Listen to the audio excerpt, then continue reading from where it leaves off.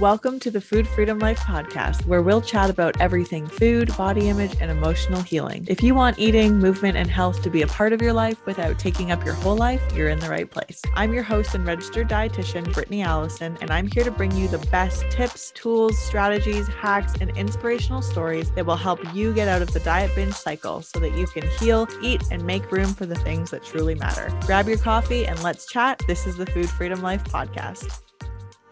Before I dive in today, I wanted to share a super exciting announcement with you, and that is that I am officially reopening my group coaching program for enrollment.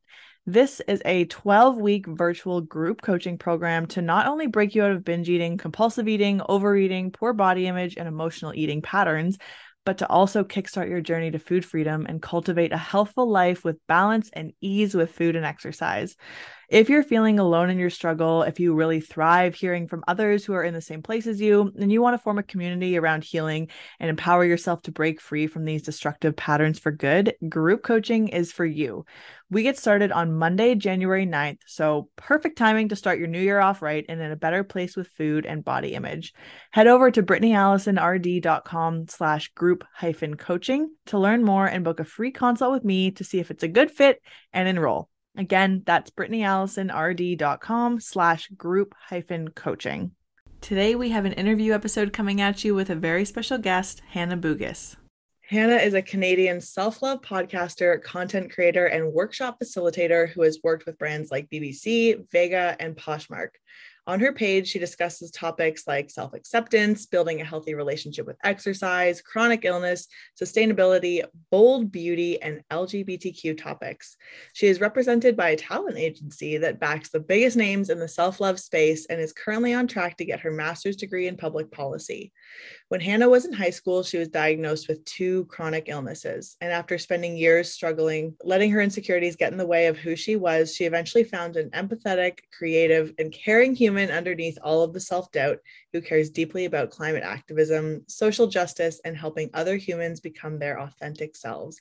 Now she helps people unlearn the narratives in this world that are keeping them small and insecure so they can practice confidence. Welcome to the show, Hannah. So happy to have you here. Thank you so much. I'm so happy to be here. Yeah, I was actually a guest on Hannah's podcast not too long ago, and we had such a great conversation that I wanted to continue it here and hear a little bit more from her.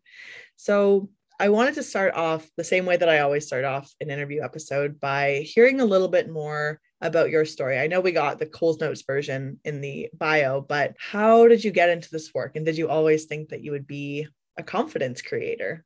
Yeah, what a great question. You did get the Coles Notes, but it did start when I was younger and I was diagnosed with 2 chronic illnesses, and it really changed my life in a way that I could not imagine, going through such traumatic events at a young age and going through all the stress that came with that chronic illness. It really changed me, and it made me see the value in confidence and how I had none of it growing up.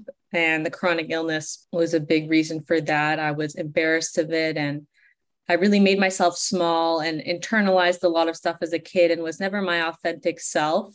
And, that plays a huge role in how you act and how you show yourself to the world. And I felt like I had so much that was inside me that was just, I was afraid to show because I didn't have the confidence and I didn't know how to practice it. And even, it just shows up in so many areas of your life. Like as someone with a chronic illness, you're going to the doctor a lot. And confidence is a really important tool in these situations where you're even at the doctor's office and you have to advocate for yourself and be the one to ask for what you need. And as I began to share my story with chronic illness and confidence, I noticed that people really resonated and they really saw themselves in my story. And people really struggled with confidence. This was a thing that not just I was struggling with, but everyone, especially women, because we're taught over and over again to be small and question ourselves and always be working on ourselves, always be, working to be skinnier and prettier and hit certain beauty standards at all times. And when we're so focused on pleasing everyone else, we completely forget about ourselves and how to please ourselves. And I just saw such a need for this kind of content out there. And so that's what led me to be a confidence creator. And, I don't think I always thought that I would be growing up. In fact, I was going down a very different path originally, going into environmental policy, and I still might do some of that, but it's just been calling to me because of how many people I've been able to help. And it's really nice to be able to get to do creative, fun stuff every day that really helps people. Yeah, I love that so much. Thank you so much for sharing all of that. I think a lot of people can resonate with feeling like they have so much more inside of them that they want to share with the world, but they don't know how to bring that part of them outside. And I know I've certainly felt that way too. Sometimes I'm like, damn, like I've got it. And then other times I'm like, why can't I just bring it out? Why can't I just show this part of myself? What am I afraid of? What am I ashamed of? And it's a journey for sure, building confidence. And I love that you are able to share that with people on, how to start embarking on that journey. It's really needed. Mm-hmm. It is a journey. It's a lifelong journey, which is what a lot of people forget. Yeah. It's not like a destination you hit where you're like, yes, I am confident. The world is better now and everything's perfect. It's like you get somewhere and you're like, yes. And then you're like, shit, this again.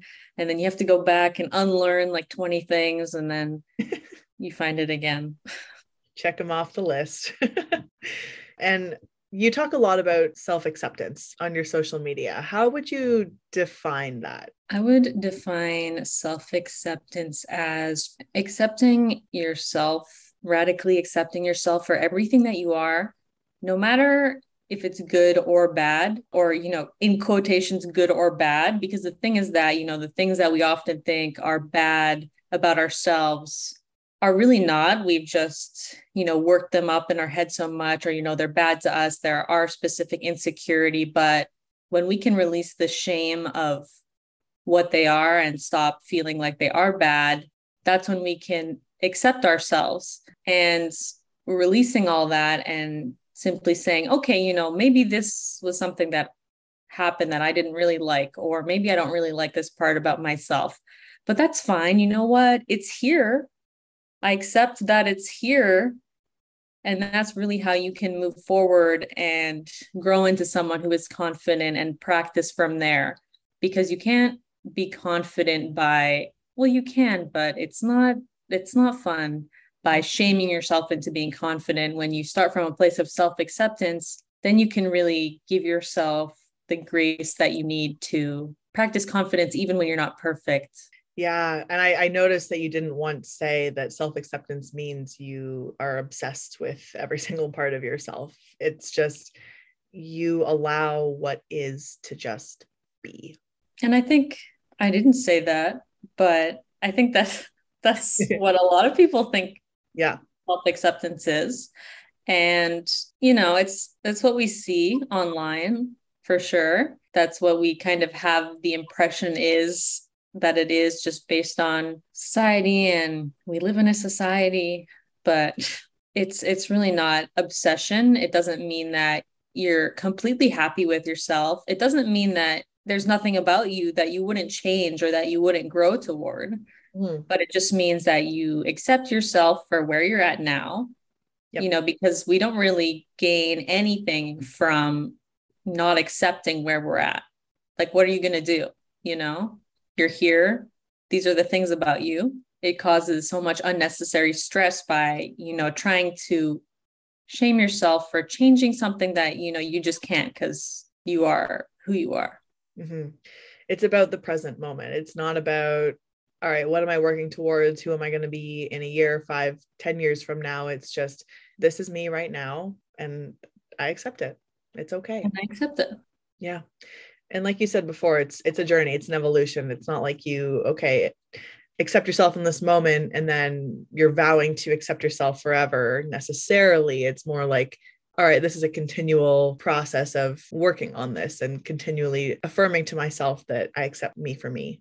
Yeah. It's more like a commitment, when you commit to self-acceptance, things are going to come up that are going to make you, that doesn't mean that all the shame and whatever you're feeling goes away, but it means that since you're committed to self-acceptance, when it does come up, you're committed to saying to yourself, I know that this is not where I want to be right now, but I'm going to be kind to myself and gentle with myself because I deserve it. And also that is really how that is the catalyst for growth. Yeah. Which is ironic that so many people think you can shame yourself into being better, but really it's that self-acceptance that allows you to change and become the next version of yourself that you want to be. It is a commitment. That's a really great way of putting it. I've never thought about it that way with that specific word, but I think it ties in really, really nicely. Neither have I, but it feels right. It just came out in conversation. It works. Came out and I'm like, yes. Yeah. I'm sensing a social media post about this later from you. I love podcast interviews because so many things that come out of my mouth, I'm like, oh my God, I got to write that down. Yeah, I'm well spoken. Seriously. And so how does self-acceptance intersect with chronic illness? Something that comes up a lot for my clients, I know in my practice, is somebody who is living with diabetes, somebody who has liver disease, any sort of chronic illness, or, just something that isn't necessarily what society deems as normal or acceptable. How does the journey of self-acceptance fit into that? Yeah, that is a really good question. I would say that my chronic illness or chronic illnesses in general can really be catalysts for self-acceptance. And I think it's been for me because you are, especially like for me, I struggled with so many things that not a lot of my peers were struggling with, or virtually none of them. And my challenges were completely different. And, the things that were happening to me in my body were different. And if you're someone who has a chronic illness or something like that, and you're putting so much shame on yourself or internalizing it, and, it can be hard because when you have a chronic illness, you need a lot of help and you need other people to help you. And you need to be honest with yourself about what you need, which is generally more than a lot of other people. And that can be really hard. And self-acceptance was such an important tool for me. And I think it's for anyone because, this is your reality. Yeah. Like the reality is that, you have a chronic illness, it's not going to go away. And you can either learn to accept that thing about yourself, just like you can learn to accept anything about yourself that you may not like or that you may not wish were there, because ultimately you owe it to yourself. I mean, it's your reality. You have to accept those things about yourself. And when you can get to that place of acceptance where you're like, okay, this is maybe not what I wanted my life to be, but I accept that it is, and I accept these things about myself. That's when you can actually start to really find the beauty in it. And that's so necessary, especially if you have a chronic illness or you're going through challenges, to be able to find the power in those things and the strength in those things, because there is, even though it's not the same or what you think it should look like, you have to let it show that power to you, and you deserve that. Mm-hmm. Yeah, really well said. And this is a hard question, but for someone who maybe blames themselves for being in a larger body or for having developed diabetes, how does self-acceptance fit into that for someone who has that self-blame and shame? Mm-hmm. That is a really good question. And different people will have different perspectives on this topic for sure. I think, like any chronic illness, we can waste our energy blaming ourselves. And we do, it's I feel like human nature, and to a certain extent it's going to be there. And I think, it's hard to completely avoid, but it's important to be gentle to yourself and be kind to yourself above anything else, because, in that position, you're going through some really tough challenges that maybe you've never faced. Maybe you've never had to face. And the only way that you are going to be able to get through them in a way that does not, harm you mentally is just through that acceptance that it's happening. And, obviously it's easier said than done, Mm-hmm. but acceptance, self-acceptance, like we said earlier, is a commitment. It's a practice. And even if right now you're saying to yourself, this is all my fault and I don't deserve XYZ, that's totally normal. We all have those thoughts, but committing to self-acceptance and saying, I'm going to be able to work through this, and I want to be kind to myself, and I want to be gentle to myself, and I'm going to do what it takes to get there. That's all that you need to do, really.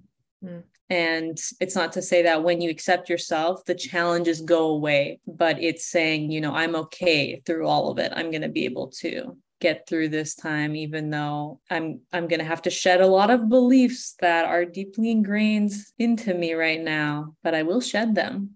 It's hard for people to have that foresight to say, I will shed them, because when you've been stuck in blaming yourself and not accepting yourself for so long, it can feel so far-fetched. But like you said, it's an evolution, and it's something that if other people can do it, so can you, right? Getting to that place of self-acceptance, it's not going to look the same as somebody else's, but if you're committed to getting there, you will. Yeah. And you have to drop the idea that it's going to look like anyone else's. Yep. And it is such an evolution. It starts with one snowball. It starts with saying, I want to do this for myself. I want to give this to myself. And then everything snowballs from there, because once you actually say the words and you're like, this is what I want, then that is something that's important to you. That's a value that you want. And sometimes you don't even know until you are like, okay, this is what I want. I'm committed to it. Yeah. Because then you can begin to take, different steps from there, starting with something as simple as unfollowing people on social media and, going to something as big as finding a therapist and starting that, it's step after step. Yep. In the right direction. It's a practice, really. It's not, I like to say confidence is a practice, just like self-acceptance is. Mm-hmm. Everything you do, you can either practice it through a lens of self-acceptance or you cannot. So it's all about using those opportunities to be kind to yourself. That's a really great exploratory question that people can check in around of how can I look at this through a lens of self-acceptance? That is a good question. I can see it in an Instagram graphic in my head right now. There you go. Looking forward to seeing it. And you talk a lot about self-acceptance, but also, of course, confidence. Where does confidence fit on that self-acceptance journey? Is it something that comes right away with self-acceptance? Does it come later? What's that evolution like? I think like self-acceptance, it can act as a stepping stone for sure. Because, if you're someone who has really been hard on yourself your entire life, just going to be confident in yourself is going to seem like not even something you can do. Mm-hmm. It's going to seem like maybe it feels fake or just completely unattainable. And self-acceptance is kind of that in-between step that allows you to get there. Because once you can say, I accept this thing about myself, you can say to yourself, even though I'm not perfect, even though I'm not where I want to be right now, if I accept it, then I can still be confident in myself. I can still practice confidence, which is really hard to do when you're feeling a lot of shame and blame. Mm-hmm. I do feel like self-acceptance is 100% necessary for confidence. Yeah. Or for pure and genuine confidence. And confidence often, I think it definitely comes as a result, although there are definitely, practicing being confident and really sure of yourself and your abilities is different than just saying, I want to accept, this thing about myself, because you're really going out into the world. But like self-acceptance, it is a practice too. Mm-hmm. For sure. And I think that's really interesting, the way that it kind of ties into body image, just in the sense that, there can be people who are in smaller bodies who are not confident. There are people who can be in larger bodies that are confident, right? It's not a body size that necessarily lends to confidence, but I think that we can kind of get really diluted in the idea that it is, that when we just get to a certain weight, we get to a certain size, a certain look, whatever, we're going to feel that way. It's just going to naturally come. But the thing is, when you're always chasing a goalpost, that goalpost is going to keep moving. And what really needs to happen is self-acceptance of just where you're at. That's what really brings confidence. It's not looking a certain way. Mm-hmm. Yeah. And when it comes to body image, like you said, we can fall into this trap of thinking when we get to a certain number, that's when the confidence will kick in. And, maybe you've even had an experience where like that's happened and you have felt more confident in yourself. And that can create even more of an kind of illusion that this is the only way you can be confident and this is the only thing you have to do. And it's like, it's natural that you're going to feel that more confident boost, especially if you do lose weight initially, because we do live in a society that puts, straight size and thin bodies on a pedestal. Mm-hmm. And so, you can get an illusion of confidence for sure from losing weight, but is it coming from the inside? Because, chasing, there's a word, I can't remember the term for it, but there's a term for chasing something, thinking that it's going to give you what you want. It's the same, like you think you're going to lose weight and all of a sudden your life is going to be better. You think if you travel across the world, then all of a sudden all your problems will be cured. You think once you get to a certain place, then everything's going to be okay, when really it's about this moment right now, not chasing some arbitrary number or place. The only confidence that is maintainable in the long term is the confidence that you can really find from within yourself. Looking to like outer numbers and outer indicators is, you're using someone else's version of confidence or beauty or success as your own. And that is always going to lead to disappointment. It's not your confidence. It's not your own inner story. Yep. Yeah. And I always say, self-worth doesn't come from anything external. It doesn't come from the things you have, money, looks, weight, the makeup that you're wearing, like your accomplishments in life necessarily, the job that you have. Like it comes from having a deep knowing of just who you are and radically accepting yourself no matter what. Self-worth comes from all of the pieces that are inside that make you you, that make you special. It's not anything external to you. No. And it's funny because people will do their very best to convince us that because they have, a lot of money, or because they're gorgeous, or because they're XYZ, that they are confident. And, we can only see them on the outside. We can't see if there is really a deep radical acceptance in there. And chances are, if there is some sort of illusion, that we're thinking, oh, I wish I was like this. I wish, that I was as confident as that person, that we don't know the reality, because the reality is that we're all humans. And even the people who look like they have their shit together, even the people who look, like they are the most confident, who are showing off their bodies online, or who are, flexing their amazing lives, I would argue that those people are probably the most insecure a lot of the time. Not always, I don't want to be talking shit about these people. Do whatever you want, honestly, but like, don't fall for the illusion of confidence, basically, because it is an inner thing and you can't see it all the time. Yeah, you really can't know anything from looking at somebody. Even if they look like the most confident person, or like they should be the most confident person, it's not fair to compare yourself, because you know your whole entire world and universe, and only a snippet of theirs. Yeah. And I'm definitely a culprit of it too. It's easy to do. It's easy to look at someone who has the life that you think you want and go, oh, why aren't I there yet? Yeah. But you also can't compare your chapter 1 to someone's chapter 50. You don't know the evolution. You don't know the behind the scenes. We don't know what people's lives are really like. All we can see is that little snippet. Yeah.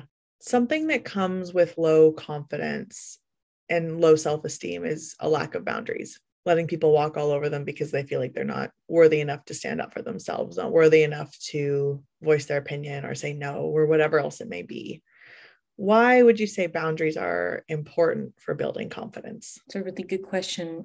And boundaries are a tool for building confidence. Arguably the most important tool for building confidence, honestly. I can say that they've been like one of the biggest game-changing tools in my confidence journey, because they essentially allow you to create the container for yourself where you can be confident and you can be confident in your authentic self. And it's because you know what your limits are, and you know what you deserve, and you know what you need, and you know how to set those limits in ways that can be authentic to you. It can be really important because you can stop allowing people to, one, take advantage of you, but also allow yourself to stop saying, I have to let people walk all over my boundaries.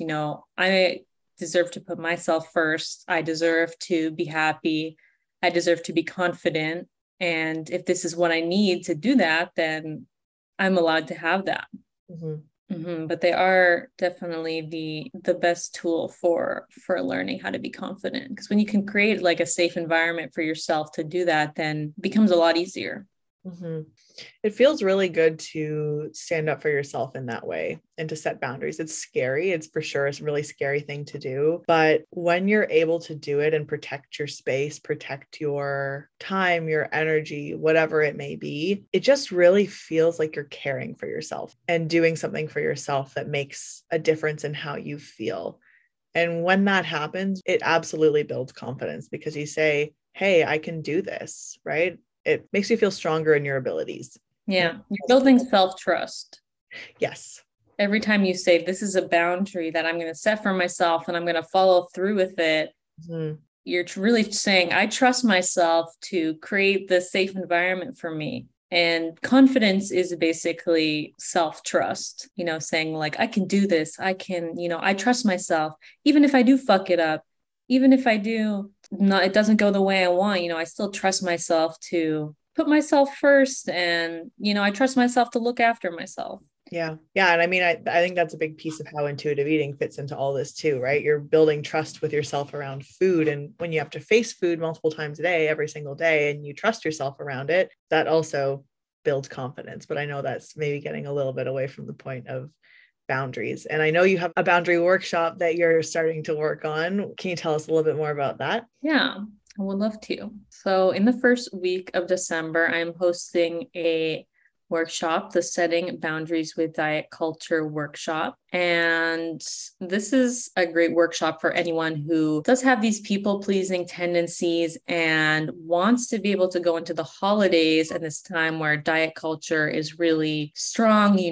You're seeing all of your relatives and they're commenting on your body, they're commenting on your food. We're going into the new year, new me, January situation. And it can be a very, very stressful time for anyone who does not know how to practice boundaries, does not know how to stand up for themselves, does not know what they need or how to properly communicate what they need in a way that feels authentic to them, that is not rude or mean or demanding. It can be a very stressful time. And I think we've all been there. And I really wanted to host this workshop for anyone who was going into this position and feels like they are still very triggered by these conversations about diet and food, and feels like, they want to be able to stand up for themselves. They want to be able to look after themselves and set the boundaries they need with these conversations about diet culture, but really don't know how or where to start, or even feel guilty for doing it, still feel like they're not allowed to stand up for themselves and still have this understanding of boundaries as something that is rude. And that's so many women out there because, we're taught to always put ourselves last. We're taught to make every single other person happy. And if that means engaging with our relatives on what diets we should go on, then we'll do it because, they must be right if their opinion is right. And we don't have to engage with that. We don't have to hurt ourselves to make other people happy. We can have our own boundaries and our own limits and still go to family dinner. And, there may be issues and things here and there, but when we can trust ourselves and say, I'm not going to put myself in these harmful situations, then that is such a gift to yourself when you can go into these situations and know that they're not going to drain you. They're not going to ruin your confidence when you are leaving. Yeah, I mean, because you go into Thanksgiving, let's say, and everyone's talking about, oh, I'm eating way too much. Yeah, I got to make up for this tomorrow. Talking about all the diets that they're going to go on, talking about all the weight they need to lose, whatever it may be. You can really leave those events feeling super deflated, so deflated. Yeah. And not to say that you're going to feel, amazing leaving that if you have the ability to set boundaries, but you're going to leave feeling intact, and you're going to leave feeling more secure in yourself, and even more aligned in the fact that you know that what you're doing makes sense for you, and what they're doing they're allowed to do, and that's fine.